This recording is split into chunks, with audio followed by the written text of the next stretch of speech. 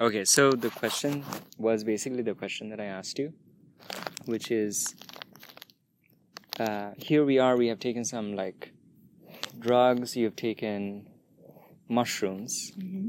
You've basically eaten some mushrooms that grow in the ground. Yeah. And they have some molecule in them called psilocybin. Mm-hmm. They look blue from the outside. Mm-hmm. And I've taken something else, which is LSD. Well, let's just focus on the mushrooms for now. So you've taken these mushrooms, and then you're suddenly having thought after thought of admiration for nature. Yeah. And the question is, how is that happening? Like, how can you explain that? That there's a molecule in these mushrooms. What do the mushrooms need it for? Like, the mushrooms are just metabolizing their things, and the mushrooms have some molecule, and perchance this molecule, when it gets into your mind, it's not just, I mean, it's supposed to be just a random molecule that's in the mushrooms, but somehow when it gets into your head, it has this very specific response of making you feel, within quotes, admiration for nature. How, and like, it has the same kind of effect on like multiple people's minds. And so to material science, I think, to today's material science, it poses like a big question like, whoa, my God, how the fuck is that happening? And so that's why a lot of people like myself are interested in like psychedelics research. Yeah. It's like, how do you explain this shit? But I think that that's actually not so much of a bewildering question. It's only a bewildering question from the point of view of a science that has managed to make all of this look like all of this is dead and it all makes sense. You know, it's just molecules and it does stuff and blah, blah, blah, blah, blah. Yeah. But if you think back on the dawn of science, like, what is science for? We are born into this fucking crazy world where things are just happening. We have bodies and there are trees and whatever, and like nothing makes sense. Yeah. So science is basically trying to like make some sense of what is happening. Yeah. But it starts from a baseline of bewilderment. Like, all of this is just mysterious. Yeah. And so if that is, we kind of remind ourselves that that's what the world is mystery. And we never put any guarantee on this is the maximum that the mystery is supposed to be, you know. We have got it all down. We've got centuries of science. Everyone knows exactly what is going on over here. Right.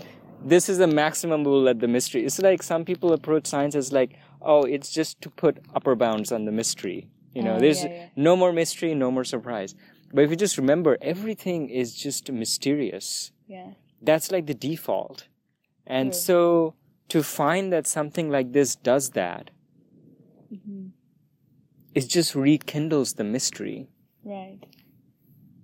But it's not so mysterious and surprising if it is seen from the perspective that everything is equally mysterious.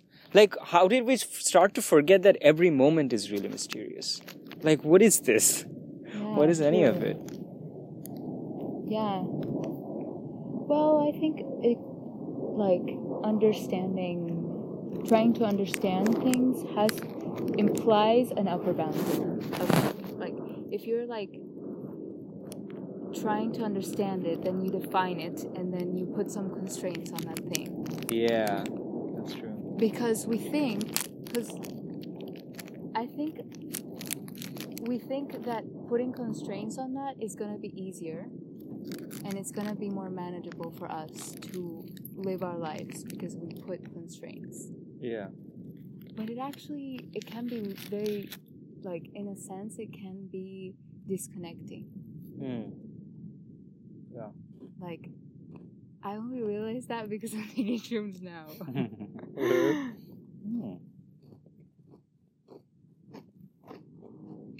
I think it's not about it is about understanding, but it's also about just the experience, like just experiencing the mystery without demystifying the mystery, like without making it it doesn't need to be made understood because we can all understand it.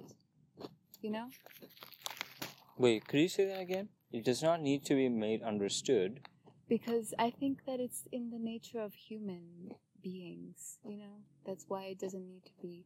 Like, of course, we need science for a lot of things, right? We need science to understand our world. But sometimes the point is not understanding our world, like in this, with these like constraints and with these bounds of what things are according to science, you know? Yeah. Sometimes it's just a very root, like human thing, like an innate human thing. Yeah. Just the experience. Yeah.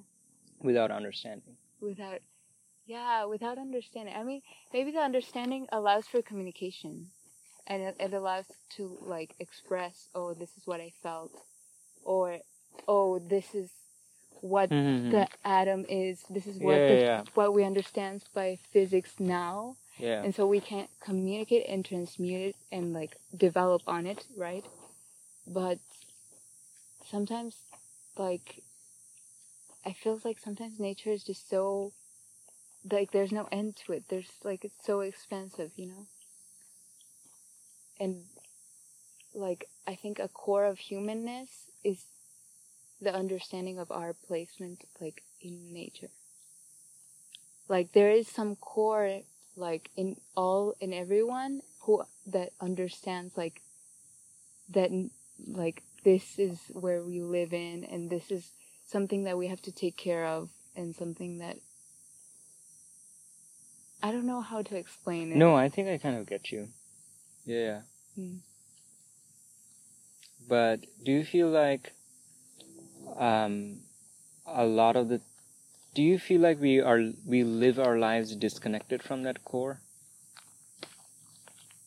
Yeah. I think so. Right, because it took shrooms for me to realize how amazing nature is. I mean, maybe if you're like, I don't know, maybe if you're like a kid, you have that core like more present in you. Yeah.